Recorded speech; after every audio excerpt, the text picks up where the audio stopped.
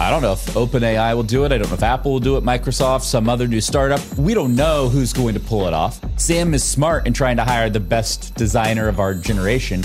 I mean, if OpenAI came out with a phone that was designed by Johnny Ive, you and I would probably try it.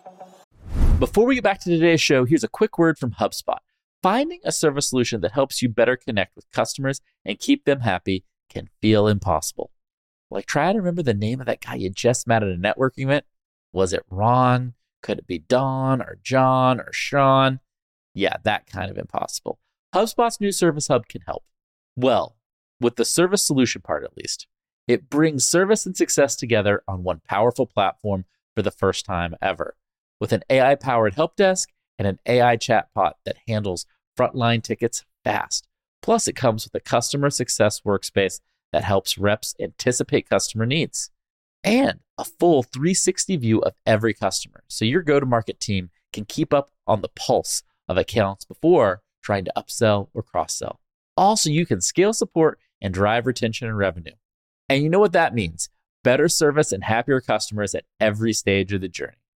Visit HubSpot.com/service to do more for your customers today.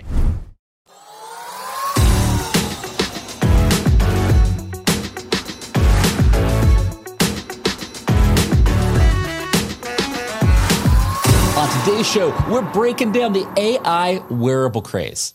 Do we all need to wear devices that record everything we say and do? Maybe.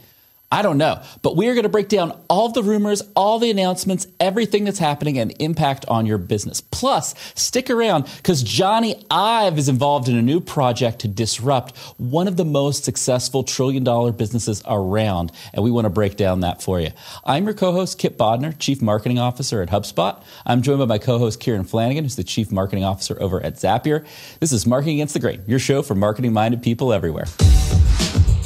All right, we're coming in hot from Dublin, Ireland. We got the river in the background. Doing the Dublin thing again. Yeah. I just had a nice little stroll down the river, met up with Kieran. We're doing a podcast because the AI wearables craze, just kind of came out of nowhere. Right. Basically, what I am seeing in the world is once somebody announces something, everybody's just like, boom, boom, boom. We're going to announce our thing that's like that. And the amount of stuff in AI wearables has been crazy. It all started oddly with Mark Zuckerberg. Right. And tell me your take on Zuckerberg's big product announcement. He's partnering with Ray-Ban to make AI sunglasses. Right. He is going to make an affordable AI wearable in these glasses. One of the things I think got missed in the announcement, and actually the announcement kind of got drowned out by all of these other things. We're coming into you hot with the announcement that really started it all, that nobody's actually talking much about. It's really affordable. I think the price of these things are like $299, maybe a little bit more, but like very, very affordable. They're going to allow you to like interact in the world in a way that you have not been able to interact with the world through like traditional laptops or iPods or phone. It's really another push towards every person as a creator because they allow people to broadcast at all times to their audience. And they're cool. Well, they don't look weird. They don't look weird. They look like they are just an everyday pair of glasses. And I think that's a big part of the wearables is like you're not going to ever walk around the city in Apple's vision goggles. But the Ray-Bans could just be part of your everyday fashion accessory. And actually, you could wear these things. Now, one of the things that actually happened when Google Glasses came out, I don't know if you know this, there were some stories, but people got beat up for wearing these things, right? Like, that is one of humans like their privacy, and this is one of the core issues at play with this. People don't want to be recorded all of the time without your consent, right? But anyway, coming back, that was the announcement that I think started all of the PR battle for like wearables because a lot of things came after that, and I thought the Facebook one got lost a little bit in the noise. Well, before we go on from the Facebook thing, I think what's interesting is they look like regular sunglasses. Right. They're not an invasive product. And I will tell you right now, if you are a business owner, you're an entrepreneur, you're a marketer, you're thinking about these new types of technologies as opportunities for your business, I personally believe right now that the first line of demarcation you can make is, do they require no change from the person behavior-wise, and do they look and feel normal? Quote unquote, to today's society. If they do, they might have a significant impact. If they don't meet those criteria, they're probably like Google Glass was years ago, dead on arrival. Like a handful of people using them, nothing that interesting. The Ray-Bans fit both of those criteria. They look like regular sunglasses, but they can do a lot more. They don't require much behavior shift from the person wearing them. And then the people around them aren't really going to see that they're this very different type of AI sunglass opposed to just somebody wearing some sunglasses, which I think, to me, of all the AI announcements we're going to talk about from a hardware perspective, the Meta Ray-Bans were the best one. Right. They're by far the best one because they're just so ingrained into the normal flow of everybody's life where, like, we got to talk about the Rewind pendant. The Rewind pendant's weird. We should do the Rewind one. The one thing I will say that I'm fascinated by about the Facebook glasses and all of these wearable technologies is actually the shift in UX and how we actually interact with data. So if you think about what's happened over the evolution of technology, we had these big bulky computers, and then we distilled them down to a laptop, and then we distilled it down to like a phone and an iPad, and we've just got like easier ways to interact with data and interact with like the world. AI is actually changing the kind of UX experience and how we actually use technology, because if you think about the Ray-Bans, you're just using natural language to interact with your apps, to interact with all of the technology that you can interact with behind the Ray-Bans. And I think that's a really important thing to think about for AI in general, is that people are thinking about how AI makes the thing I do better. But I think there's going to be examples, and we're going to cover some of them, how AI fundamentally changes how technology works. And the experience is going to be something very different from what you're doing today. Well, right. And so there are some technology transformations that are just far better versions of the existing thing. Like, for example, like I'm reading the James Dyson biography, and he invents this brand new type of vacuum cleaner, this whole new type of technology. He goes to this existing vacuum industry. Nobody wants it because they're making $500 million a year selling vacuum bags. Right. And his whole technology, it's like, oh, I got rid of the vacuum bags. It's awesome. And they're like, well, we're making all this money, so we don't want to do this. So he goes and he launches a new business, builds this multi-billion-dollar business around this new type of vacuum. But the people using the vacuum are still just use a vacuum, right? Like it's still going the exact same way. You still hit the button and you move it around the floor. You're making the opposite point, which is like, oh, sometimes there are the rare technology changes where not only is the technology way better, but how we all adopt, use, and it impacts our daily life is completely different than the previous version. And that's the argument we're making with AI. That's why we're talking about wearables today, because I don't know if any of these wearables are actually going to be part of day-to-day society in any meaningful way, but they're the beginning kernels of what I think will be part of our society. Right? The underlying interaction UX experience is going to change. We're going to get into how it's going to change the phone space, the software space. I think we can touch on one more wearable, which was the Rewind one. That was a really that's my least favorite of all of them. Come on. I know. And I'm a Rewind user, by the way. I do use Rewind. I try to use it. I'm just not good at getting into new apps. Do you use it like every day? I use it on the mobile app. Okay. And so it basically records my browsing, and so I can go back and really easily access browsing and screenshots and stuff, which is great. So that's what it is. Rewind, it's kind of like an AI memory. So you can kind of records your phone or computer behavior, and you can go back and access it like a brain and ask it questions and do natural language against that. But the founder, Dan, late last week on Twitter, announced that they were going to launch a pendant. And it's like this little gray pendant on a necklace that you would wear around your neck. And it essentially just records your entire life. Right. And I think this device is fairly stupid. Personally, I think it is going to not be part of society. But I really appreciate all of the "you wearing a wire" memes that I've been seeing, which is like, hey, for decades we hassled people for like, hey, am I being recorded? Are you wearing a wire? And it's like people are just going to wear public recording devices everywhere all the time. That feels like too much of a behavior jump. I will take the opposite end of that spectrum. Go. I think maybe for our generation, it's too much of a stretch.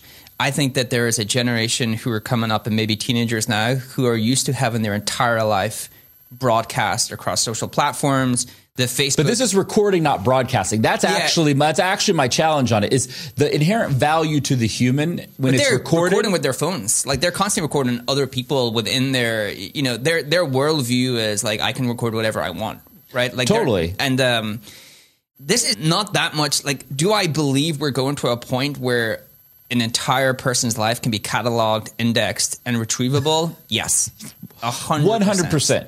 Which is going to be amazing. Do I believe that there is going to be a lot of turbulence to get there, and we're going to have a lot of people beating other people up for these wearable pendants? Maybe. AI adoption up, fights up. Fights up. Like I would be incredibly uncomfortable to go out. Not that I really go out at nights anymore, but I would. You don't even leave your house. What are you talking about? I go for dinners and have a glass of red wine. If I was at a good dinner, glass of red wine in hand, would I feel comfortable at that dinner having the same interactions with people if you knew it always being recorded? Always being recorded, right? So drop a comment on the YouTube. What would you do if you were at dinner and somebody was wearing a pendant that was recording the entire thing? But I will tell you what this is a great example of, and there's a good marketing lesson for our audience here. I don't know if it matters to rewind if this is a success or not. Does not. I think what matters is this is an incredible PR. They've sold like 1,500 pendants. Right. I think like as of like 2 days ago when I saw Dan's most recent update, which is not nothing. Right. But they've gotten, to your point, a ton of publicity, ton of publicity, and it's probably helping them stand out from the crowded pack of AI applications that are out there competing right now. And it actually reinforces their brand story. Like your important information should be retrievable, should be indexable. Their actual desktop app, I actually wanted to use it, but it has a lot of, if you're using your work laptop, there's a lot of legalities to get over to use that app. But it actually ties into their brand strapline. It ties into their vision of the company. I do think there's something in that for all of us as marketers in terms of sometimes you should just launch a feature because it reinforces the product vision, reinforces the company vision. Even if this isn't a real long-term thing, it tells everybody what we're about. It's a much better way of showing versus telling kind of the core value prop that they're trying to provide, which is to be kind of the outsourced brain and memory of your life, right? The thing I would say that I think that all of these early AI wearable announcements are also missing, all except the Meta glasses. I did not think I was going to be the biggest fan of the Meta glasses of all of these, because you also have the Humane Pin. There's a bunch of things. What's the backpack? Microsoft has also filed a patent for an AI backpack. So like a smart backpack that I think can do a whole host of things in terms of analyzing its use, record, basically be a wearable from a bag and backpack perspective, which is early just a patent thing for Microsoft, but it's interesting. But the point I want to make here, Kieran, was in your disagreement with me on will people be okay recording, you thinking the generation below will be okay with it. I think you might be right, but you're only going to be right if they're going to get very discrete value. And I do not think what I would call single player mode is enough value. Where, the Rewind pendant or the Humane Pin or some of these other wearables, it's like, me as the person using it, I'm the only one that gets benefit from that. Right. Whereas if I'm wearing it, the people around me or people I'm connected to on social networks, if they got value from it, then it's going to become much more socially acceptable, and you're going to create a flywheel of adoption. I think that's one of the things we've learned in the last 10 to 15 years of the internet is that, marketplaces and networks have a ton of power, and they're kind of getting ignored in the early days of AI, and even in this case, at AI wearables. Yeah. I think again, it's a stretch, but the idea of having a second brain, we have a lot of tools like Notion and Evernote, and all those tools have promised it. This is actually, AI is actually the real coming to fruition of that second brain. I've told you about using Bard for G Suite. Just being able to retrieve anything I've talked about really easily. When you start to plug in AI to the Zoom calls and then you auto export them into Google Docs, now you can retrieve any information you've had in terms of me and you having a Zoom call. I can retrieve any information from that. But I agree, but again, it's not too much of a stretch if you think of all these crazy cyclists. They all do the GoPro, and they're recording everything at all times. And so there's, again, I think what you're doing is you're making a good point of hey, we're actually kind of further along in society here than you think. And while this is going to be a jump, it might not be as big of a jump as most of us would think at first blush of looking at these AI wearables.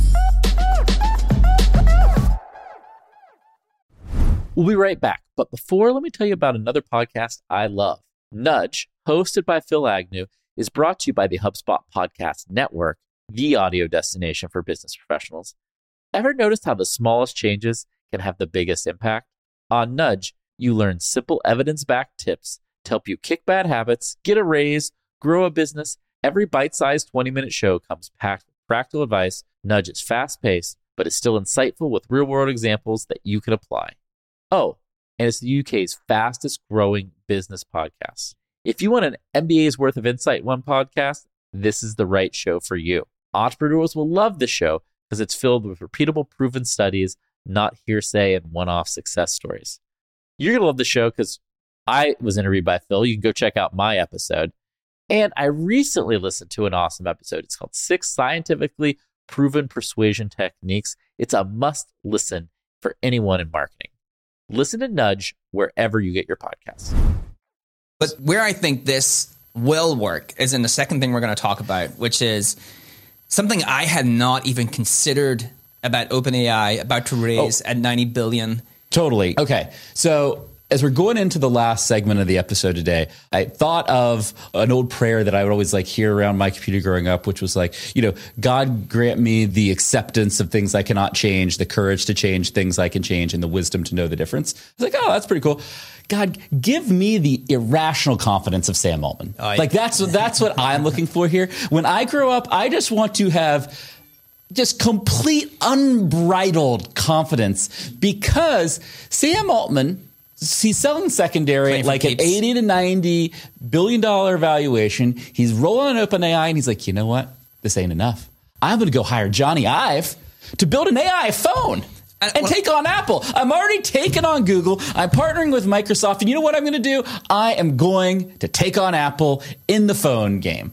That's bananas. When I first heard of this, I thought about like the Facebook promise that they were always going to do a phone, just another company. You thought it was a joke. Who wants to do the phone. I thought they were going to try to do it, but I really didn't get what their unique value. Yeah, why they could do it better than anybody else. The iPhone is like an incredible device, right? Like it's entrenched in how we actually use mobile. iPhone and Android have a monopoly in those two things. Then I started to listen about what their kind of plans were. Like Johnny Ives, what's he known for? What's the iPhone known for? Just an incredible, minimalistic, elegant design. Johnny Ive is the best designer of our generation, of our lifetime, right? Like we know that to be true. And let's go back to why the iPhone was successful. The iPhone was successful because you had RIM, Research in Motion, which is a company that made a product called BlackBerry, and that had a physical keyboard. And they were the leading smartphone in the world. And what RIM thought is like, look, our customers, their number one thing they love is this physical keyboard. Right. And we cannot give up this physical keyboard because we will lose our customer base. And that is our advantage. And all Apple did was say, oh, you don't need a physical keyboard. We can make a great on-screen keyboard, make the full touch screen, and change the form, function, and how people use and adopt a phone. Right? Like that's what changed. Which makes the design much more elegant, much more cool, like something that people actually want to be, seen. Less boxy, less like a little nerdy keyboard rolling around. And Johnny Ive did that, and with Tony Fadell and a bunch of other people made that happen. And it's persisted for like 2 decades, right? Like it's pretty incredible. And you're kind of making the case after you dug into the OpenAI phone that you're like, oh, I don't know if they'll do it, but I actually see a case where they could have that same kind of disruption. Well, the big thing that don't need in an AI-powered phone is, first of all, you don't necessarily need the screen because you're just asking an AI to do something for you, and on the back end it does it. Now, I think humans are still going to need some sort of visual cue to know things, but you could drastically change that, and you don't need apps. So why does the iPhone look like this? Because you have a wall of apps, right? Mm-hmm. Now, I'm not going to show the home screen of mine because I don't want to get caught out like the CEO of X not having X on the homepage of the screen. I've got Zapier on my screen. But you do not need apps. You don't necessarily need the same sort of like visual aesthetics to actually interact with all of this data. Yeah. Like, there was a really good point made by Freeberg on the All In podcast, and give him a lot of credit for making me like think through this, where he talked about what's happening with AI is functionalities being built into the chat experience, right? So you don't actually need to go click on all these apps. You just need to ask the chat or the AI to do something for you. And it's done within the stream. And the AI is going and doing the app. And it's done all within the stream. Yeah. We've made this point repeatedly. I made this point it's the one thing I've definitely been right about. On the Google search engine. He pats himself on the back. Which is like the AI chatbot pushes everything back one layer because it's doing that work for you. And I think that means that you can actually create an entirely new phone that looks very different from the iPhone. And I think the problem with most competitive phones is they still look like the iPhone. There's nothing like fundamentally different about them.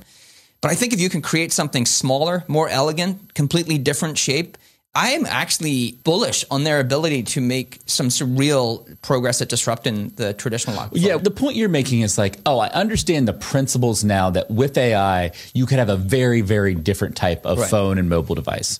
And I think what we're saying is, I don't know if OpenAI will do it. I don't know if Apple will do it, Microsoft, some other new startup. We don't know who's going to pull it off. Sam is smart in trying to hire the best designer of our generation. I mean, if OpenAI came out with a phone that was designed by Johnny Ive, like, you and I would probably try it. Right. So like that, it would have to be good for us to like continue to use and adopt it. Right. But that's at least progress. We also know that this type of hardware takes like years to get right. So that's going to be bumpy. It's a long-term bet. It's a long-term bet. But at the same time, if you are a marketer out there, you're an entrepreneur out there, understand that the mobile experience and how we market to people on mobile is going to change a lot over the next decade. It's been pretty consistent for the last decade because the iPhone has been the dominant player in phone and Samsung, and those two phones have very similar functionality and work in similar ways. As that changes, how we access, how we reach people is going to change. So it doesn't mean we need to change how we market to people today, but we need to be understanding as these new devices start hitting the market in the next year, 2, 3, that could have big implications for how we contact our customers, how like things like email, things like SMS, all of those channels we use today will probably be accessed in very different ways. Right. It's like really the theme of this show is AI isn't just getting integrated into existing software and making that better. AI will create brand new categories. New category of wearable did not exist pre-AI. AI is more than software. Yeah, it's actually the theme of this show. Most of what we talked about with AI has been around AI being software and how it's going to transform software. And whether these wearables are going to be a hit or not doesn't matter, but they are emblematic that AI is going to be much bigger than just software, and how we all interact with each other and our customers is going to change more over the next decade than it has in a long time. Right. What device, out of all the devices we've talked about, what's the one you would get? Facebook, the Meta Ray-Bans, like the Humane pin, which is like this weird AI pin that records and does some projecting. It's kind of a VR device. Like, I'm not that into it. I don't want the rewind pendant to record all of my movements. There's a couple other like kind of recording devices from startups out there. Not that interested. I'm going glasses. What about you? I'm going glasses. I think that the one thing that I look at, and you can just integrate them into your life, and I think they will be actually day one very, very useful. Now, the only reason I wouldn't use glasses if I need a Meta account, a Facebook account, because I don't use Facebook, so I'm not going to create a Facebook account. I also want to say the other thing before we go is that the Mark Zuckerberg, Lex Friedman VR interview, if you have not seen that, they did this. Go to Lex Friedman's podcast.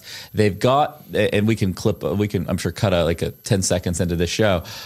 They're doing basically a live podcast, but through the new Oculus technology. That's basically this very similar to the Apple Vision Pro technology, where it's basically projecting a 3D version of you in this basically metaverse. And they're talking to each other, and Lex is going through and talks about the whole experience of how it's the best in-person, non-interperson interaction he's ever had. And I think it's another good thing. Today's show is really about the future. Right. And that's a good thing to go and look at to see, I could see how we are meeting and interacting like this in the future much, much more. Yeah. It's I love the tweet where someone was showcasing it and said they picked the two perfect people to do this because they're expressionless. Yeah. And so when you actually use that technology, what's actually happening is they're scanning your face and doing like 3 or 4 expressions. So you don't have actually all full facial, all the expressions a human can do.